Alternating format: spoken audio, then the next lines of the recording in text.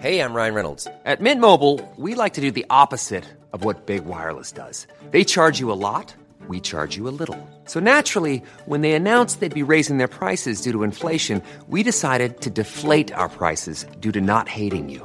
That's right. We're cutting the price of Mint Unlimited from $30 a month to just $15 a month. Give it a try at mintmobile.com/switch. $45 up front for 3 months plus taxes and fees. Promo rate for new customers for limited time. Unlimited more than 40 gigabytes per month. Slows full terms at mintmobile.com.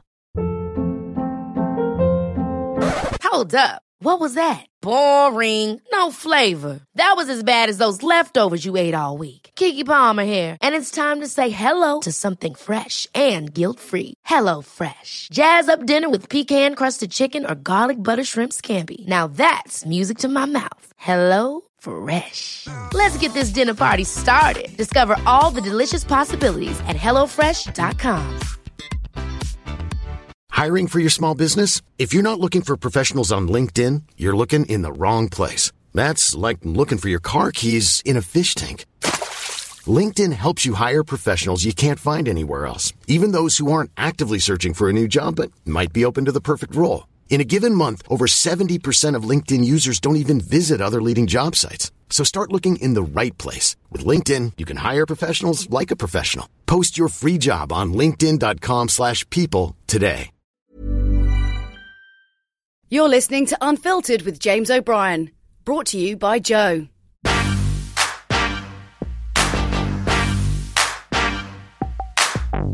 Hello and welcome to Unfiltered with me, James O'Brien, featuring this week the DJ, producer, record label boss and fashion designer Steve Aoki. He's got a new album out, Neon Future 3, coming soon. But having done quite a lot of research into him, I have a feeling we'll be talking about pretty much everything under the sun.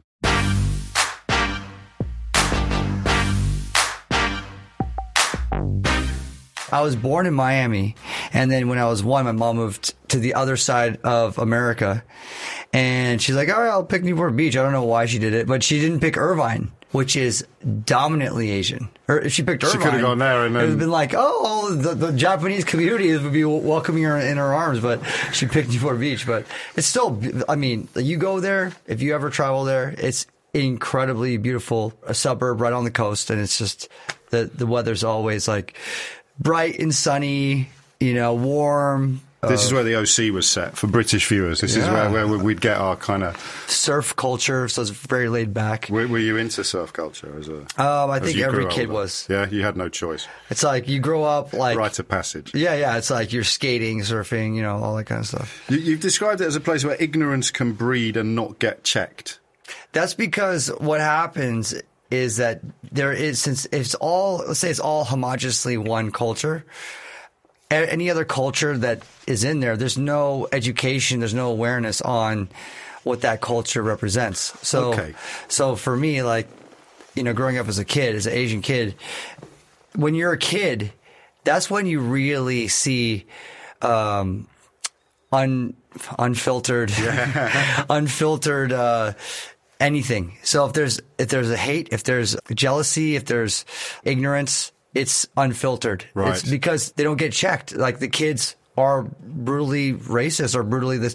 But they wouldn't even recognize race. They don't even recognize it as like, oh yeah, like calling an Asian like derogatory word. It's not a big deal. Or, you know, those kinds of things happened where eventually I was like, I felt that it was okay even for me. Yes. Because there's no alternative path. I mean, Right. It is literally just the way everybody behaves and talks. So how could it possibly parents, be wrong? Teachers. You think like Newport Beach, it's California, it's very liberal. Yeah. You know, there's a comfort in that liberalism, but at the same time, it's very conservative. It's very That's fascinating to me. Repressive in certain elements that you wouldn't see unless you were a person of color. If you weren't.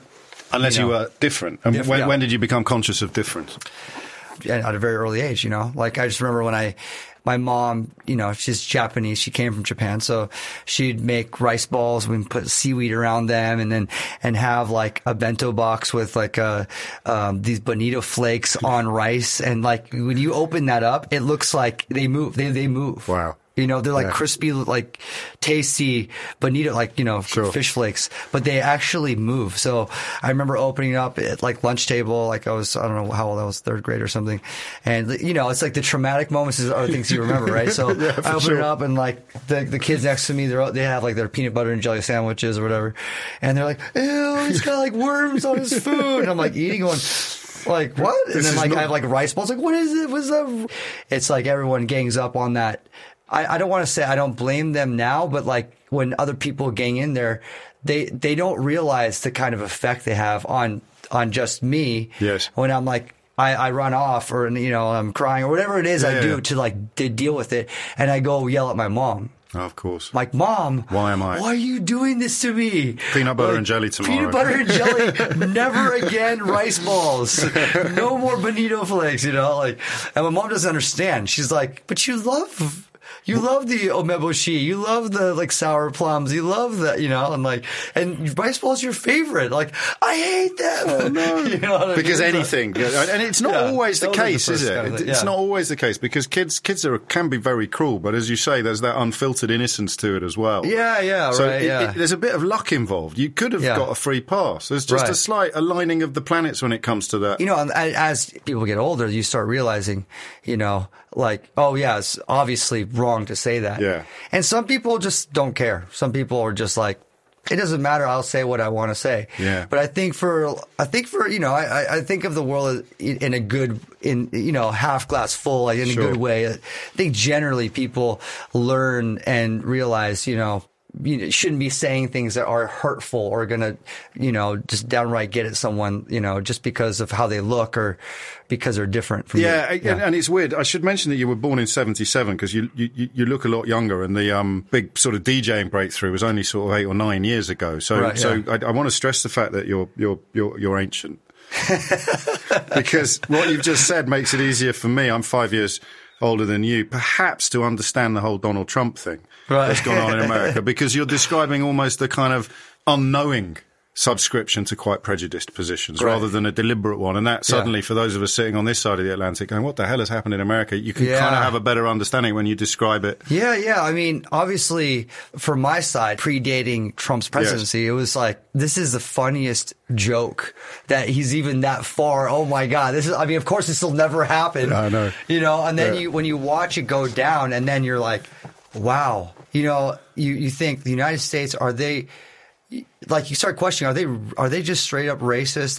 But at the same time, like, you're like, no, they can't be. They're just confused. They're like misguided or something. But this is your glass half full, doesn't let you think. Yeah, right. Then you got to think like, okay, if I'm like this little kid living in a small town in middle America, okay. Yeah. And I'm in the same homogenous kind of environment where I don't see other cultures. I don't play outside of the pool of friends that look just like me. And if someone that comes in here and I'm taught to not like that, then I'm always going to be grown and brought up in that ideal. Trump, he upholds that kind of idea. But he goes further, doesn't he? He pours into the ears of these people the idea he's like, that they're all bad, they're all rapists, they're all murderers, they're all terrorists. Right, and then like the people that are voting for him, like, oh, we're validated. Yes. So our way of thinking is correct. Yes. It's okay. And we felt awful about it for 20 years because of political correctness, and now suddenly we're being validated again. And it's okay to not like other people that don't look like us. Now we're okay because a president represents our voice. Yeah. So it's like a major regression as far as the progress that America was making as far as, inclusion and bringing people together. And that's the basis of what the United States is all about. It's a land of immigrants. It's a land of immigrants from all across the world. And it's just what's crazy is that no matter what kind of poo Donald Trump steps into or that he stepped into, somehow it just gets washed away. Yeah, it's incredible. Like, it's like he never stepped into his own shit. Like, that's the craziest part. Like, how does he get away with it? He has poo all over his foot. It's so glaringly clear, and somehow he can say there's nothing there. It's incredible. And he can just keep walking like everyone else. It's like, there might even not even be. But he knows there. this, because when he said that thing about being able to shoot someone on Fifth Avenue and not lose a single vote, that was like he preempted this thing you've just described. Right. He knew that he could do that to the electorate. And most recently we've had, there is no collusion, there is no collusion, there is no collusion, there is no collusion, there is no collusion. Right. Collusion's not a crime. That switch, that pivot crazy. is unbelievable. And somehow, even with the pivot, they don't. I know. They don't see it. It's wild. Your parents split up when you were still very young. Yeah, I think, at this point, my parents split up when I was born. Right, so your dad was never a presence in your life. No, he wasn't. He was kind of like, he'd fly in and I'd see him, and, my mom raised me. The quote I've seen, I mean, your father sounds like a very interesting character. Oh, yeah, that's to say the least. He was a wrestler, Rocky Aoki. There's a quote here: 3 kids from 3 different women at exactly the same time. Offshore powerboat racer. Launched a softcore pornographic magazine. Ended up suing 4 of his other children, not you, for an alleged... I mean, this, because I have a picture of you with your mum. There's quite a nice, compact domestic situation. And then your dad is this... I mean, larger than life doesn't really do it justice by the sounds of it. So he was just like, was his own entity kind of floating about. And like he would come in, I would grab him by his like cape, and he'd fly off, and I'd be like, wow, the world over here is crazy. So I'm right. Then there wasn't almost a dual existence for you. There was home, and then there was dad. Yeah. Cause my mom was not that way. No. My mom was very frugal, very conservative in her own way. Yes. Just like, don't rock the boat. Very Japanese in that way. Don't rock the boat. Don't stand out. Let's just we're just surviving here. We're just doing our thing. How did they end up together? High school sweethearts. Was it? Yeah. My dad, he came out here to America first, not here, but I guess because we're in England, but he came out to America first, from a wrestling bid or whatever, and, bounced away from his wrestling team. Okay. Stayed in New York, eventually opened up Benihana's. Yes, I had to double check that. And that's an astonishing sort of... The story of him opening Benihana's is an incredible feat, especially for Japanese American in the 50s. Yeah. The 50s or 60s. I could be wrong. So around that period of time. Yeah. With the memories of the Second World War still quite fresh. Yeah. So decades post World War. Yeah. And Japanese food was not something that Americans ate. So the idea of sushi was disdainful. It's not something that you want to eat. So he had to market to the Americans in a way that they can digest, chicken and steak on a grill, and it's entertained. And it is, yeah. So, that concept was never brought to life before. And he pulled it off. Muscled it up, and he opened the first restaurant, called my mom, hey, come on over. Or I don't know if they call, maybe he wrote a letter back in the days. And she's like, all right. Then she came over, and then they started building a family, and then that was the start. And were you wealthy then, growing up, after they split? Were you... My dad, he never financially supported me. Did he not? I'm sure he gave my mom, when they divorced, whatever. But my mom was my financial support. She didn't adopt his lifestyle. So it was very standard. I wouldn't say it's poor. I wouldn't say it's rich. I would say it's definitely more on the lines of rich, because I was taken care of. Yeah. I had a house. Comfortable. I was comfortable. I had food no matter what. I had clothes when I needed it. But it wasn't like I got, this expensive car, or, I see. I had these expensive shoes. But you were very aware of that glamorous world, because absolutely. Your father would visit from it. Oh, absolutely. And, I was one of the sons of Benihana. Yeah. Yeah. And so I would go to Benihana. My friends would come with me knowing that my dad is Rocky Aoki, the Benihana guy. So, Did you like that? Was it cool? I mean, especially given that you've mentioned the some difficulties fitting in because of otherness and difference. Was it cool having that kind of credibility? I mean, it is cool, and it's also not cool. Go on. It's also not cool in the way that's you don't want to be that guy. Okay. It's like as a kid, you're not the sugar daddy, but you don't want to be the guy that's like, oh, let's go with him because he'll pay for everything, or he'll do that because he's, you don't want to be that guy because then you're not respected in your and you don't know whether they're your friends or whether they're just there for the free lunch. So even as a kid, I understood the idea without even having to say it. Like, I want to be a kid that you want to hang out with without having to go to Benihana's for free. Yeah, fair enough. But what happened was, just by living in that kind of environment, music was my avenue to find conformity or find a sense of identity in a way. And to find your tribe. Yeah, to find my tribe. I guess tribe is as a conformity. Something where I could conform with a group of people where we're all like, we don't really all fit into the mainstream world, but we're going to do our own thing. Yeah. And here's the tools to like, be creative. The guitar, a microphone, a pen, a camera. You were a deep child then, were you? Would you say? I mean, you sound like you were quite a happy child, but you were thoughtful. Yeah, you could say that. I mean, I definitely had like a notebook in my back pocket. I was always writing, and I was a singer, so even before I was a singer, I was like always writing some poetry or like, getting into my thoughts. And I think that because, I wouldn't say self-pity, but I had lots of thoughts of my own, like, who am I? How do I fit in? Yeah. I would write that all out. Okay. And then when I found the microphone, I found like, when did that kids. Start happening then? Where we were 15. Okay. So like when I just got into like a regular high school, 9th through 12, I just found other friends that did the same thing. They're like, yo, we like going to these shows. And that's how it all really started. Right. We would go to these punk rock shows, these hardcore shows together. We would be air drumming in the car. We'd be up front singing along with the bands. And we're like, yo, let's just do our own thing. And we were shit, we didn't know what we were doing. Well, that's punk you're supposed to be. You know what I mean? Like, we all learned the instruments. Seriously. Like I picked up the bass, my friend picked up the guitar, then we traded guitar and bass. And I was like, I don't know how to sing. It was like, hey, just grab a mic. Like, what about all those like poems you're writing in your book? Like, can you like make a song? I like started writing the lyrics out, and then we started performing in like my friend's living room, and then in my living room. And I remember one of my shows that I played, it was like a big deal. I was like, holy shit, we got our first show.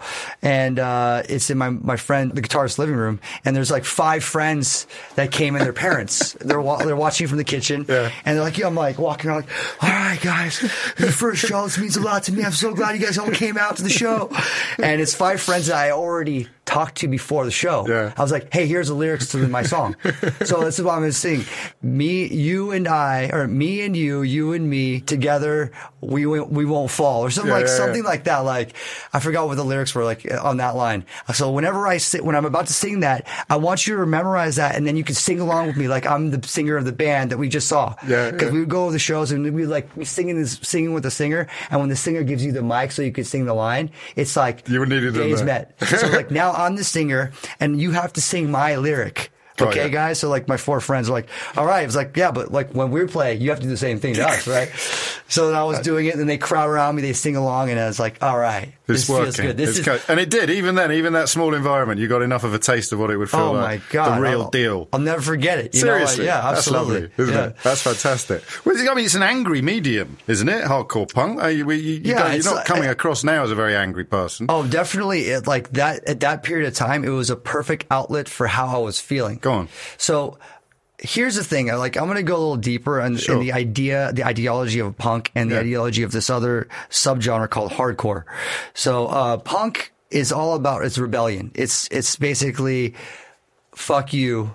I won't do what you tell me. Like, fuck the world. I'm pissed. I'm angry. I'm rebelling against the mainstream, and I'm loud, and I don't care. Yeah. Okay. So you have that kind of ideology there, and a whole movement there, and people that are the outcasts, they gravitate towards that. They're like, that's my clan. That's my tribe. Now, hardcore is the evolution of punk. Now, hardcore is taking the same concepts of, okay, we are outcasts. We are like pissed off. We're complaining and we're angry and we have our own world.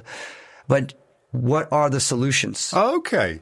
Right. So I got lucky because I got involved in more in the hardcore world. I was introduced with hardcore bands. So there's like songs like Positive Mental Attitude. There's songs like Break Down the Walls. There's songs like how do we get together and fight the system, or whatever the system is, our parents, or so it's like, not the punk can be nihilistic, whereas hardcore wants to tear the building down, but it also wants to have a plan on how to rebuild it. Okay, yes. I didn't know that. Yeah, so hardcore is more about like this. To me, it's like you have like, here are the problems.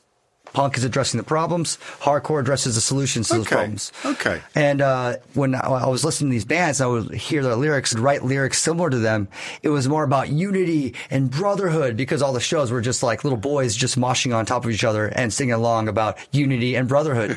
and then I got involved in other bands who were like, it's not just about unity and brotherhood. We have to actually like save animals. So like we're all vegetarian. Yeah. And we also have to like talk about the prison industrial complex. I'm like, what's the prison industrial complex at like 16? What age are we now? You're still at high school. 16, 17. So but politicized is the word. You're becoming politicized. Exactly. I was starting to understand it. I didn't quite get it because I'm like living in Newport Beach in a nice suburb and like I'm all good, but like I'm West Coast, so I'm listening to Dr. Dre, I'm listening to Snoop Dogg, I'm listening to Eazy-E and NWA, and I'm like, that world is crazy and I am obsessed with it, because if you really break down the demographic that listened to West Coast gangster rap, it was everyone. Yes, it wasn't just the hood. It was everybody. And it was me, an Asian kid living in a suburb of Newport Beach. Why do you think that is? Just to digress slightly. Why do you think it did cut through across so many different socioeconomic?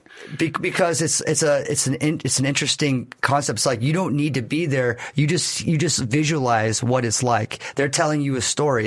They're incredible storytellers at the end of the day. Yeah. You don't want to hear a story of like, I'm sitting on my really nice bed with these golden slippers and I'm going to take a glorious shit and have a beautiful breakfast because I'm so rich. Although, nowadays people love talking about wealth. They do, they do now. With it was different then, with wasn't the jewelry and stuff. But when you hear like raw truth, like facts of like what it's like to live in areas that like when you watch CNN and there's a journalist in the middle of Aleppo talking about what the hell's going on, you're there watching going, holy shit. And you want to know more about that. I'm not saying that there's a rawness, but there's visceral. the raw truth of what's going down, as opposed to bubblegum, which is what kind of dominated the charts previously. So as a kid, I wouldn't say that there's like this relationship between punk hardcore. I mean, there is some of a relationship with this the punk rebelliousness and rap. There is that same kind of rebelliousness there. But that's where I felt like my voice was well served and it was helping me forge an identity and to kind of cut through a lot of the fog and confusion and misplacement of who I am, Sure. And all of a sudden I was like, I am proud to be Asian. Yes. When for like this whole adolescent period of time, I felt really ashamed and embarrassed of being Japanese. Okay. Because I was like, I don't want to be the weird guy, And when I found that voice, it felt so good. And then when I went to college, I started to read up more on different kinds of things that I was like, oh, I get the struggle from these different cultures and these different people and their stories and how they fought through and what it meant to them and how they got together to be able to change something about their plight. There's a lot going on here, isn't there? Just because I'm trying to knit some of it together and transformation, the ability to change. You had your first-hand experience of around the age of 16. You suddenly felt happy within your own skin in a way that you hadn't done before. And that perhaps gives you the ability to believe that other breakthroughs can be made by other people, which some of us might be too cynical to have a belief. And you think, why are you bothering with that? That's never going to change. These traditions are so entrenched. So at Santa Barbara, at the University of California, you did sociology and women's studies with two separate bachelor's degrees, which suggests, A, that you had an almost unquenchable thirst for input and knowledge, understanding, but also that you were fascinated by transformation. And that takes us back to what you just taught me about hardcore punk, the idea that you can actually enact. Yeah. You can enact things to make a difference, to make a change. And yet I wouldn't have thought that a guy singing punk rock to four of his mates sitting on a sofa was I didn't think we were going to leap from there to there. And yet now that we've done it, it makes perfect. It's almost like a progression there, isn't it? Right. It's definitely a progression. So what was university like? What was college like for you? Were you happier there than you were at school? Yeah. That's another thing that I don't know what kind of audience is watching this, especially, but like kids. Yeah. I mean, kids go through the hardest times and like when you're a teenager, man, like you just think like this is how life is going to be like forever, and I'm never going to get out of this funk because I don't know how to address myself. I don't know how to speak my mind, and my frustrations are so confusing. And I don't know, like, am I wrong to feel this way? Like all those questions of insecurity, they just plague your brain, you know? And then it's like you get out of high school and you're like, not too far later, do you realize that the world is so different? Yeah. You know, and college really, it's a good thing for me that I left Newport Beach and I went to a different city. I'm glad I went to UC Santa Barbara. Strangely enough, it's like the craziest party school capital, like one of the crazy party school capitals of America. Did you not know that before you went? Combustible as far as partying goes. Like, let me just explain this to you. Yeah. So you have the campus, and next to the campus, they put this complex, this little city together. And they just said, all the students are going to move in here. Wow. Only students. Wow. So every single apartment complex, house, whatever it is in this little area of like 7 streets going up right along the coast, they're all kids. And they're all like freshly out of high school. For the first time ever free. Yeah. And they're just like, no rules. So you can imagine, like, it's an experiment in itself to see how long it'll last, you know, like how crazy it gets. So, you know, I went to dorms, I moved in there, and, I mean, parties are going crazy every day, kegs, like house parties, this, that, and the other. For me, I was straight edge. Which means no drink, no drugs. Which means no drink, no drugs. Why was that? Why did that come about? That's part of the hardcore lifestyle that in culture and community that I adopted. Because you're not going to be able to build the New Jerusalem if you're pissed and high all the time. That's kind of... Yeah, I guess. But like the bands I loved, they were all straight edge. My friends were straight edge. So would you would party in the context of the music and the socializing, but you wouldn't be drinking or taking drugs? Just like punk separated itself from the mainstream, we had our own little world. Okay. We started putting on shows. I first lived in a vegan co-op, so I was hanging out with hippies and like, you know, that kind of lifestyle, and just having vegan food all around me and doing shows there. Right. And there's definitely a synergy between vegans and punk music and independent, really, you know, rebellious music. Yeah. I mean, there are like the vegan yogis that are like, I don't want to hear anything too loud, you know, but when you're a kid, music is the one thing that brings everyone together. It doesn't matter who you are, you know, where you're from. That I was, you know, putting on shows in my living rooms and high school, and we're like, we're going to move into this apartment and we're going to do tons of shows. Actually, a friend was already doing that, and I moved in there, and I was like, yes.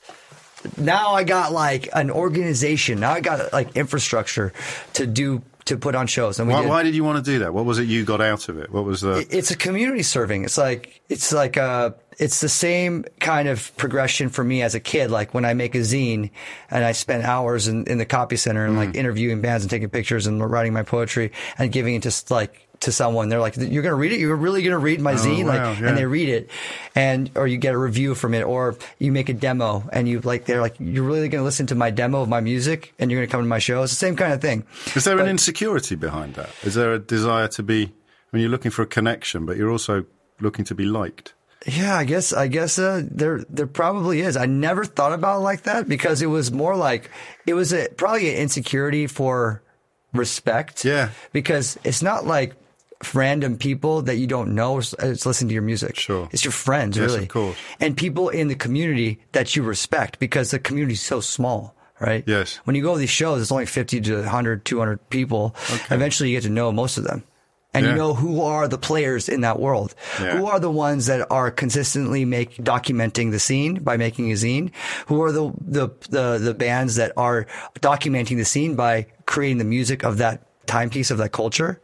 And you remember who those are, and you're like, I want to be that too. And to get your cool points, it's not like I got the dope sneakers on. Sure. So like, love me because like, I got the sneakers you don't have. Yeah. Or I'm driving in my new whip, my new car. Yeah. They don't care about that. Got ya. They care about like, what show did you put on? Oh, you did that show with these bands that came into our town? Okay. That was you? Oh, so it's cool. It's peer respect. It's peer respect. So. And you got it. Yeah. It's just like slowly but surely, me and my friends would get together and we're like, we're going to just do it for ourselves. And then it brought that same thing to Santa Barbara. Yes. And we had a really great flow of bands coming through. And that's where I started my label. This is the pickle patch now. This is house you're in now, or is that a little later? This is the pickle patch, yeah. Right, this is the apartment complex I got involved in with other hardcore kids. I got to stop you briefly, because it sounds as if you were living a dream at this point. I mean, in the sense that you, even now, sort of 20 years later or more, you're communicating a sense of believing that anything was possible at this period of your life. You could do anything at all, and that's quite a breakout for a young person. Absolutely. Not many young people get to feel that way ever, perhaps.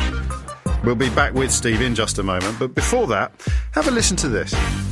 Hi, Russell Kane here, and I'm hosting a brand new podcast for Joe, Boys Don't Cry, where I get a bunch of men together and force them to talk about the things we never talk about. Body hair, body shape, why do girls only fancy bastards? All the things we worry about but never discuss. Oh, and I'll also have a girl helping me each week just to make sure we're not talking rubbish. So go to wherever you get your podcasts, iTunes, wherever, and download Boys Don't Cry now. Thank you, Russell. Now back to Steve Aoki. The most important thing here on this is that the barrier entry of just attempting and trying is minimal. Right. Yes. It's not about like how big your audience is. You can't think about the scope and scale of what you're doing. You just got to actually get the microphone and start the podcast. You go like, I don't know how to sing. I was a singer. Yeah. Like, you know what I mean? Like, you don't know until you try. And I always tell different musicians or artists, I'm like, you want to learn how to play guitar? I'll bet you'll learn how to play a song, your favorite song, in 6 months' time if you practice every single day and you've never picked up a guitar in your life. I bet you'll figure it out. And that is the message. That is the idea that if you knock on doors, they might open, but if you never knock on them, they never will. And you have to put in the time. Of course you did. Put in the time. You did put in the time. I don't quite understand how you ended up with 2 degrees when you were doing all this other. Hey, I'm Ryan Reynolds. Recently, I asked Mint Mobile's legal team if big wireless companies are allowed to raise prices due to inflation. They said yes. And then when I asked if raising prices technically violates those onerous 2-year contracts, they said, "What the f*** are you talking about, you insane Hollywood ass?" So to recap, we're cutting the price of Mint Unlimited from $30 a month to just $15 a month. Give it a try at mintmobile.com/switch. $45 up front for 3 months plus taxes and fees. Promo rate for new customers for limited time. Unlimited more than 40 gigabytes per month. Slows full terms at mintmobile.com. Hey, it's Ryan Reynolds, and I'm here with Keith, co-star of my upcoming film, If, only in theaters May 17th. Do you want to tell people the big news? All right, I'll do it. Sign up now and you'll get unlimited for $15 a month and 6 months of Paramount Plus Essential Plan on us. mintmobile.com/switch. Upfront payment of $45 equivalent to $15 per month. Unlimited over 40 gigabytes per month. Face lower speeds. Videos at 480p. Active Mint customers by 531.24 get 6 months of Paramount Plus Essential Plan. Auto renews after 6 months. Offer ends May 31st, 2024. Separate Paramount Plus registration required. Terms and conditions apply if rated PG. Stuff as well. Is that because you were straight edge? Because you could keep that side of your life separate from the other? I mean, I was living two worlds. That's what I mean. 2 worlds of time. Sure. Commitment, because I had school. Yeah. But the education informed my music. Of course. Informed my lyrics, and it like brought me so much. Was it essentially what it's supposed to do. It's essentially what education is supposed to do is inform your real life interests and capabilities. It doesn't happen like that very often. It doesn't. It doesn't. Because we're on rails. It's supposed to, right? Got you. I mean, it's hard when you're doing like calculus. Like, how is that going to inform your life? You know. Sure. But it took me time to actually sharpen the education sword a bit, because in the beginning I was like, I got to do what my dad is expecting me to do, which is business. Right. Which is like, maybe if all things fail, I can just work for Benihana. I don't know. Yeah. I didn't really think I was going to go that route. It was definitely like the backup plan. safety net. Because I was vegetarian and my dad's a steakhouse. Benihana's steakhouse cooking up steaks. Yeah. Like, I don't even eat the steaks. No, this could be awkward. Yeah, and I'm like animal rights guy. Like, I'm not really, but, and I was like in the punk world, and it's like I don't want to be showing driving like Rolls Royces with my dad, No, I get it. Yeah. You haven't said anything yet that suggested you cared about your father's approval growing up. I don't know whether we've. Because he is such an astonishing character. Right. He must have cast a shadow. There's definitely a period of time growing up, my teen years into college years, I really relied on the ideology of the musical culture I was part of, like this kind of rebellion, like I don't need anyone's approval. Sure. But in the back of my head, I needed his approval. Right. I mean, later you realize a lot of these things, Yes, of course. And as the approval process for my father, like for me thinking like I need to get his approval, started really coming out after college when the real life hit me. When real life hit me, I was like, I got to make money.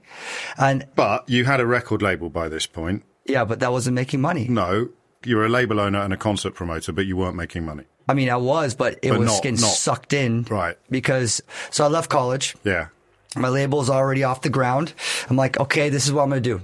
Yeah. You know, I actually applied to graduate schools and I was good, and I got accepted into 2 PhD programs. I was very, very excited about because the education route for me was definitely a big road. This is a road that I was excited to go down.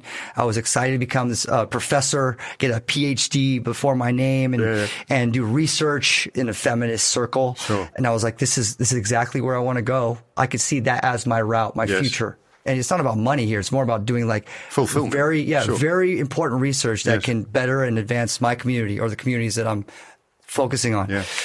But then music is like a huge lane for me that like drives my heart. So you've got like a wife and a mistress, and you got kind of the academic. I got 2 wives. 2 wives then, yeah. I got 2 wives. Well, actually, one's pulling my heart, one's pulling my brain. Exactly that. You know, like where do I follow? Do I follow my, like, where the intellect really is driving me, which is also my heart too. Of course. But my heart is in music, you know? So, and was there a conscious decision that you took, or did the cards just fall? It was a band, I'd have to say, yeah. It was The Kills. Yeah. So in 2001, actually a couple of years before, this band played called Discount. They played in my living room. Actually, they played in front of like 7 people. Okay, because my living room is very small. It's like 40 people, right? So Discount. I don't know many people who judge the size of their living room by how big an audience it can hold. Most people would use feet and meters. So this band Discount played. They were on tour with Hot Water Music and Ann Beretta. Yeah. They're all bands from Florida, and I love these bands. They played in front of like hundreds of people, right? They come to my house and play in front of 7 people. Wow. And the singer of Discount, I'm just like, she's an inspiration. I follow her music. I follow the band. I know her lyrics. When she walked in the room, I'm just like so intimidated and like so awestricken, like just absolutely just floored by her presence. And we became friends. And then a couple of years later, she moved to England and she started this band called The Kills. Yes. And she wrote me a handwritten letter. I really need to find this letter. She's like, hey, I just made a demo with, I'm in this new band called The Kills. It's just me and this other guy named Jamie. Yeah. And here's a demo of, you know, I remember playing your show. You're like such a nice guy. I know you have. So you made a connection, clearly. Yeah. And I was like, oh my God, this is so good. Listen to the demo. Oh my God. A Black Rooster demo. Blown away by what she was doing. This is the best thing I've ever heard in my life. Wow. At the time.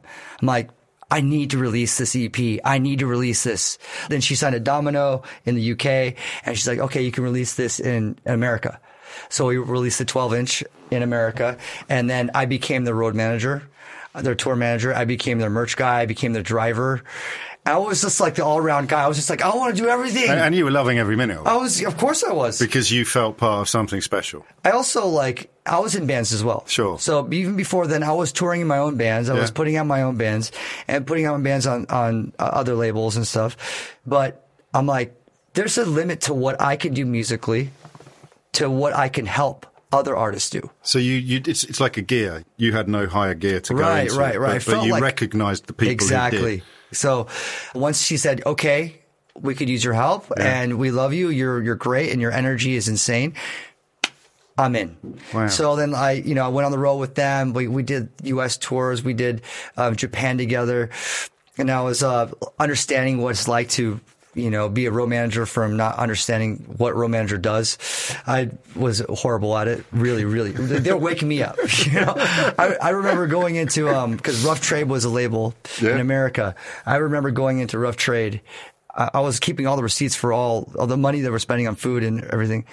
And that's not how you're supposed to do it. There's like a budget, I'm like, here's all the receipts, like pay for everything. Like, what, you're the worst.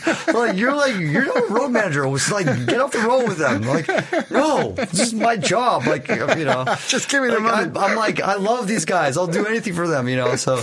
And that is why you never went to grad school, because this just took off. Yes. And then I was like, I'm doing my label. I'm taking care of bands. This is like where my heart is. So it's 2002. 2002 by now. Yeah, and you're moving to LA, taking the label with you, and you start in earnest becoming a A record label guy. A record label mogul. A mogul. Yeah, with no employees. With 13 interns, FYI. Yeah, because we got to the point where we were like cool. Yeah. And I couldn't afford to pay anyone, but I was like, anyone that wants to work for me, come to my apartment. I just moved in, 900 square feet. I don't know what it is out here in England. How many people is that? 13 interns.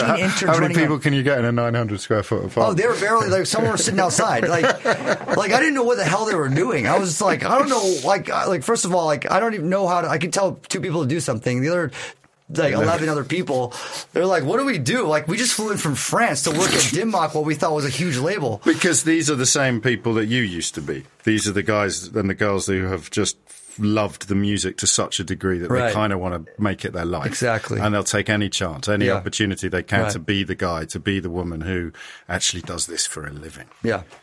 And when did it start happening? We had some major fails, I think, with every business that, like, I was a businessman and I didn't know how to run a business. Sure. Okay. I was a music lover. I was a music fan. But you're trying to turn your hobby into your career. Exactly. In a way. And it's always risky.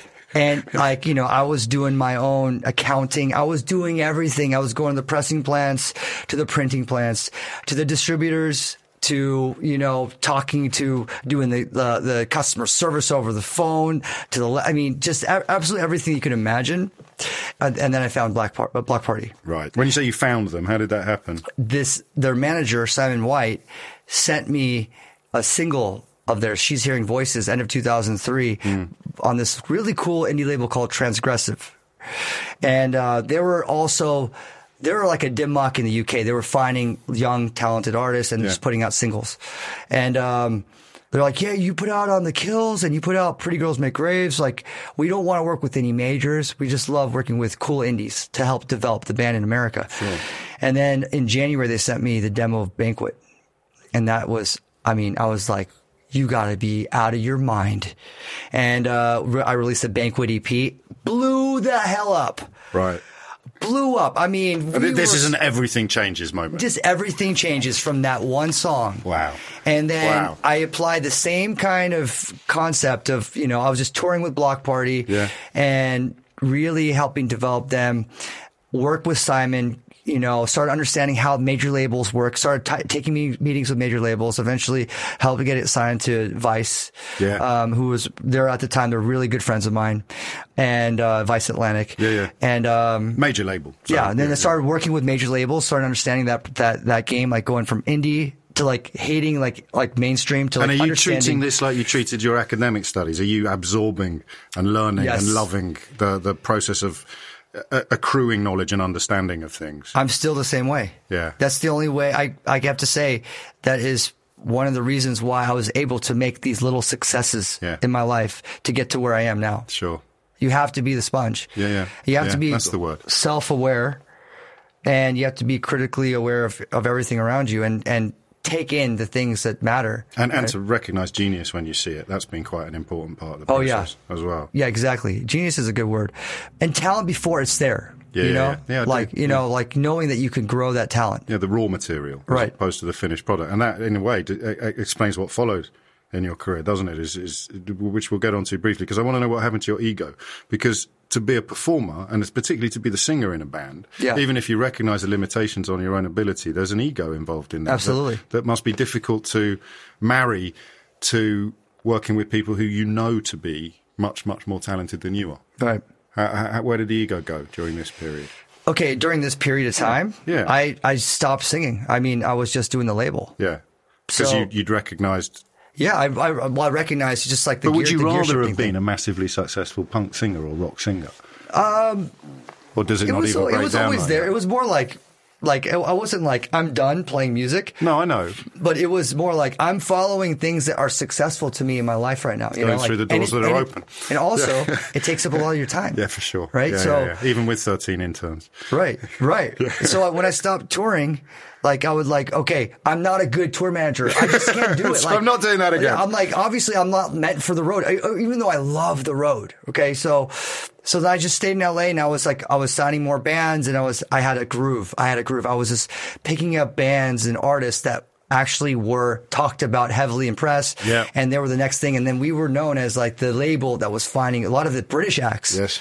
You know, from Whitey to Mystery Jets to Klaxons to obviously Block Party, you know, the Rakes, like down the line, like whatever. It just seemed to funnel our way. You were on the zeitgeist. You had the understanding of I mean, you had the touch. You had that little. And also, we had the track record for like the next, like if a manager's already working with the next hot thing, the enemies like the next hot thing, behind you. like they know to trust our company. You never stand still, Steve, do you? Because this is around the time that you started remixing stuff, or had you always been doing that, or now you're actually getting back involved in the creative process rather than being the midwife for the creatives?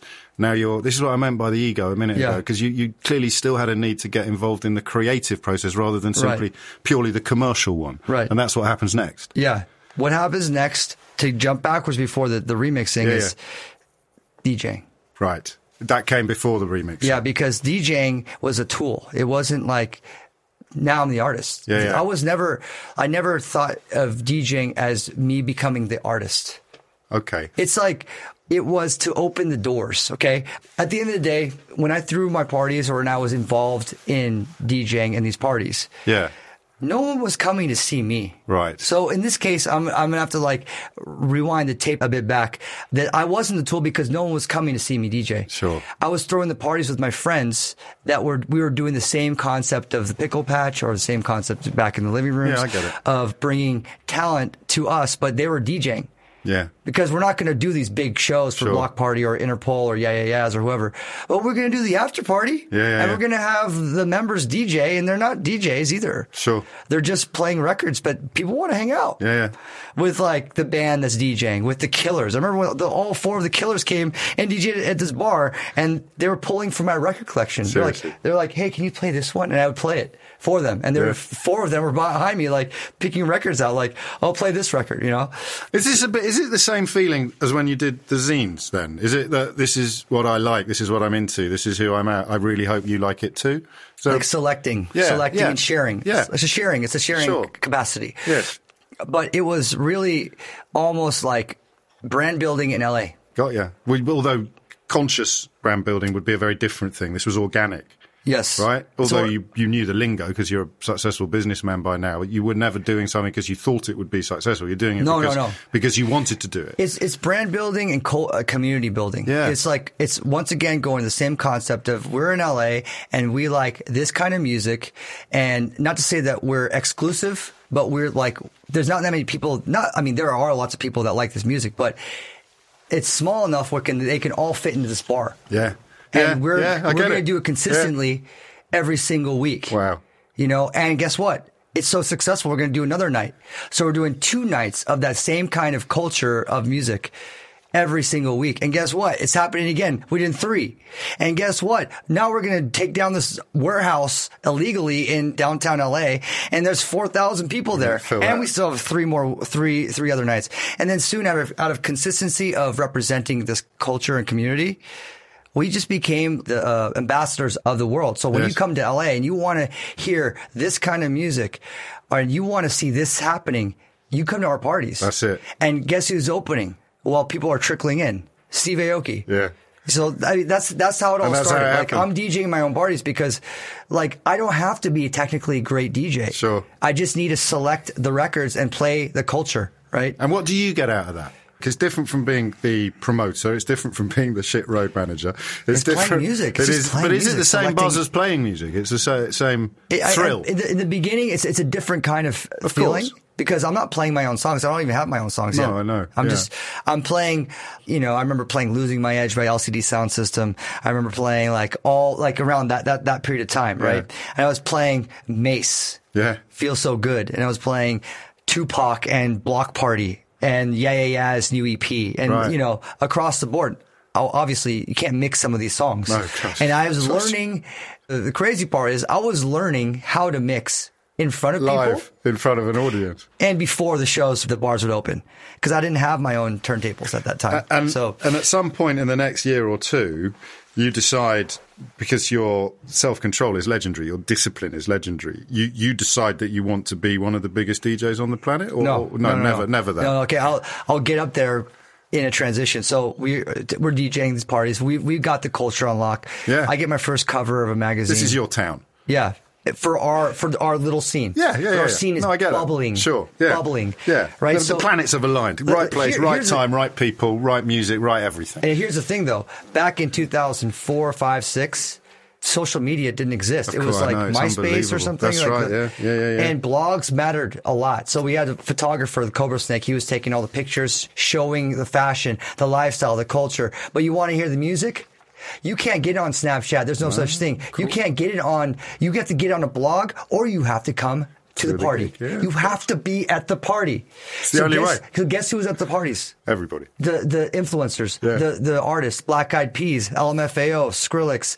They were at the parties because they were sponges as well. Yeah. And they were sponging up what was happening, the new DJs coming through, the new artists that are breaking, and they're getting their own ideas going back in the studio and making their hits. We did have Lady Gaga, like, for her first shows in LA, like, in our parties for free. Yeah. Like, we would break a lot of these artists because there's no other way to, that's where you want to be.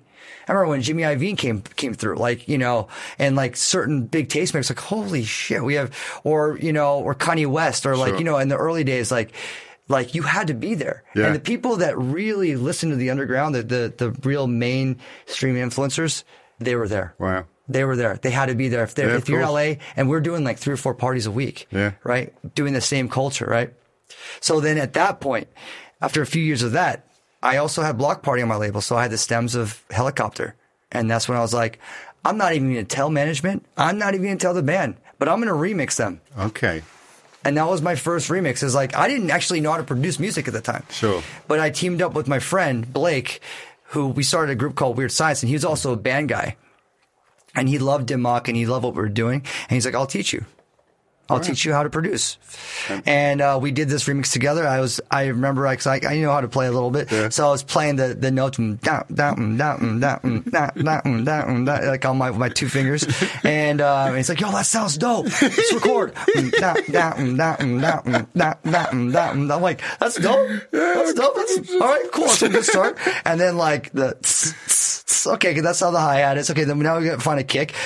Okay, cool. And then we get the bass line. I'm like, you know what?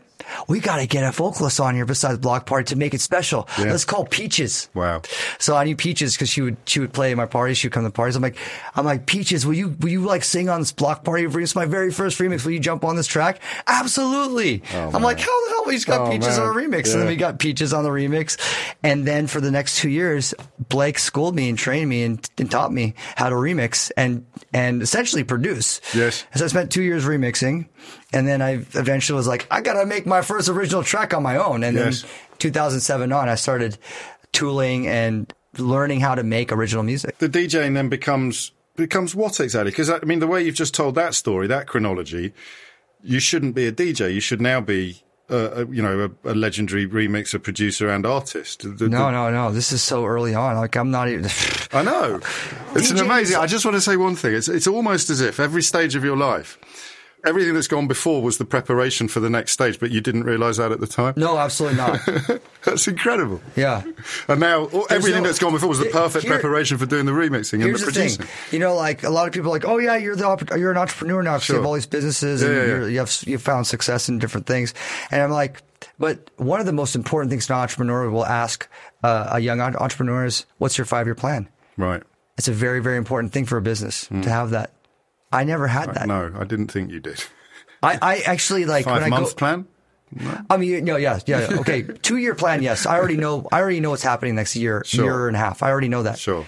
I already have it planned out. Actually. Yeah. Neon Future 3, my next album's dropping in 2 months. Plug.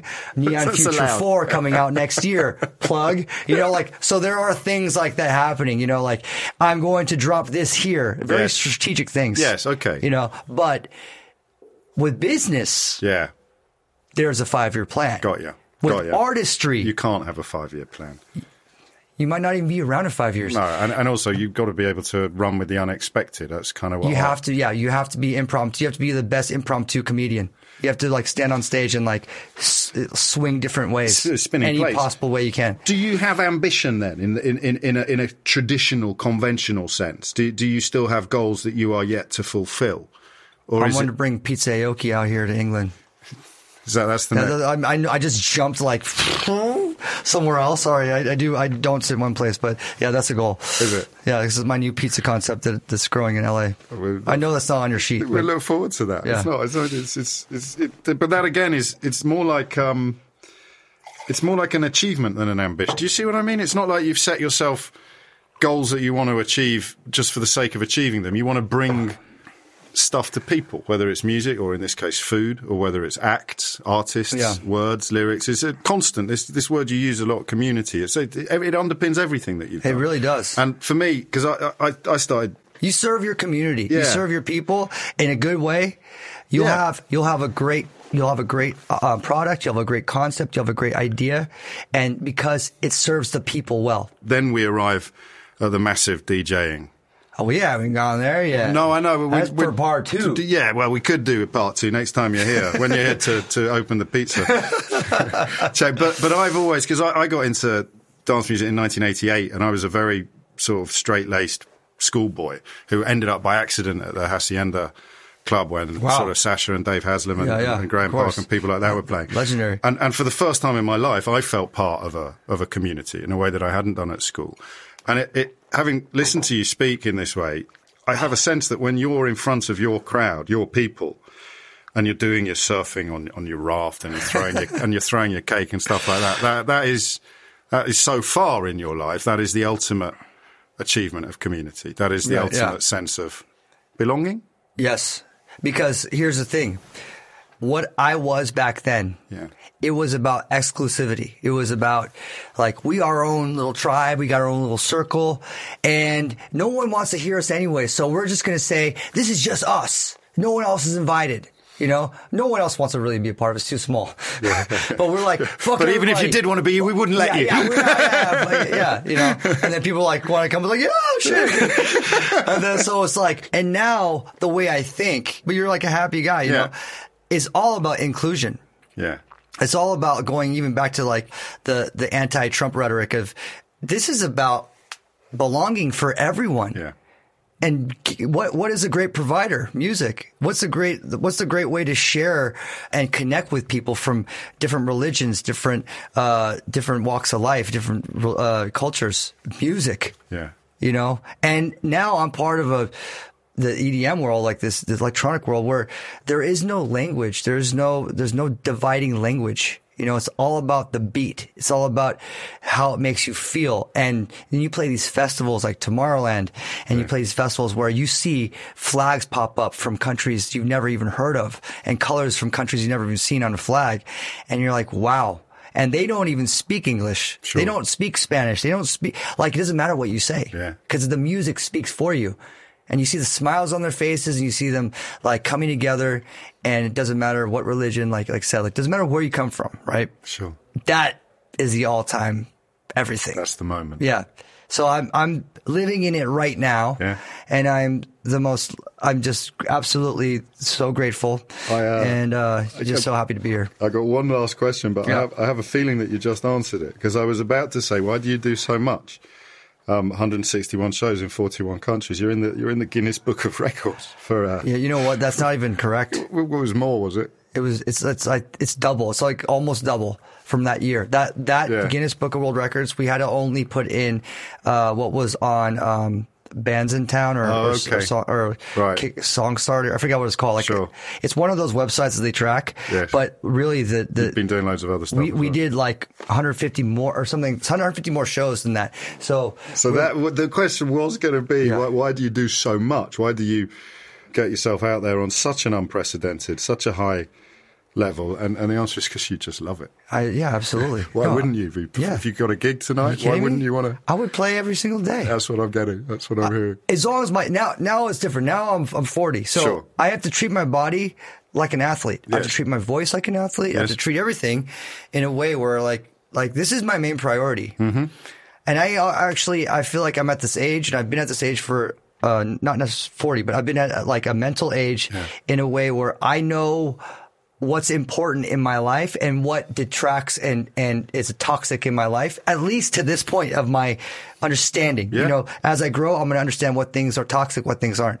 And I try to have a balance of alkalinity, things that work for me, things that work for my career, things that make me happy. Those are the things I want to be focusing on. That's why I don't really party. I'm the conductor. You're supposed to party. Yeah, I get it. You could get lit however way you want to get lit. Just, I'm here to navigate you and get you to the emotional high where you actually don't need to be on drugs. You don't need to be drunk. I prefer my fans, my crowd not to be, because I want them to fully experience what I'm doing, what I've created, the visuals, the music. If you don't get to experience it like the way I'm experiencing it, then you really miss out on so much detail. Wow. And it sucks. Like when someone's just looked out of their head, I'm like, dude, I spent a lot of fucking time up here in the studio. I fucking work on all this shit that my team, we have fucking huge team working all this shit Look for at you. And you're just gurning in the corner. Yeah, I'm and then again, I kind of detract from them. I focus on the people that I care. Yeah. I'm here because I care, Yeah, I get that. Steve Aoki, it's been an absolute pleasure, mate. Seriously, thank you. I had to check my watch then to make sure that an hour had actually passed. Steve is one of those people that just sort of takes you with him. His enthusiasm is contagious, and his story, most of which we got through, although I do think we probably could have comfortably filled another hour without interruption, is quite incredible. He really is. What you see is what you get. If you enjoyed that, you might want to check out Dave Haslam's episode of Unfiltered. Here's a little taste. No one's really expecting me to talk about the lesbians who saved my life, which is I just start hanging out with lesbians in Paris, basically, and I have an amazing social life as a result. And I'm in Paris just after the Bataclan, and then I come back from Paris just before the Manchester bomb. So again, I have that kind of, as you pointed out before, you have the moments of joy. The lesbians invited me to DJ at one of their nights. So I was in a club by the River Seine, 700 lesbians, and I dropped I Feel Loved by Donna Summer, and the whole place goes mental. And I get so carried away, I bite one of them on the arm, and she invites me to Nice to meet her grandmother. It's a great night, James. You really should have been there. I know. So do go back and check that out, along with the rest of the Unfiltered back catalogue. While you're there, why not subscribe to the whole series and leave a rating or a review or both on iTunes? And if you know someone who might like Unfiltered, introduce them to it. You're listening to Unfiltered with James O'Brien, brought to you by Joe.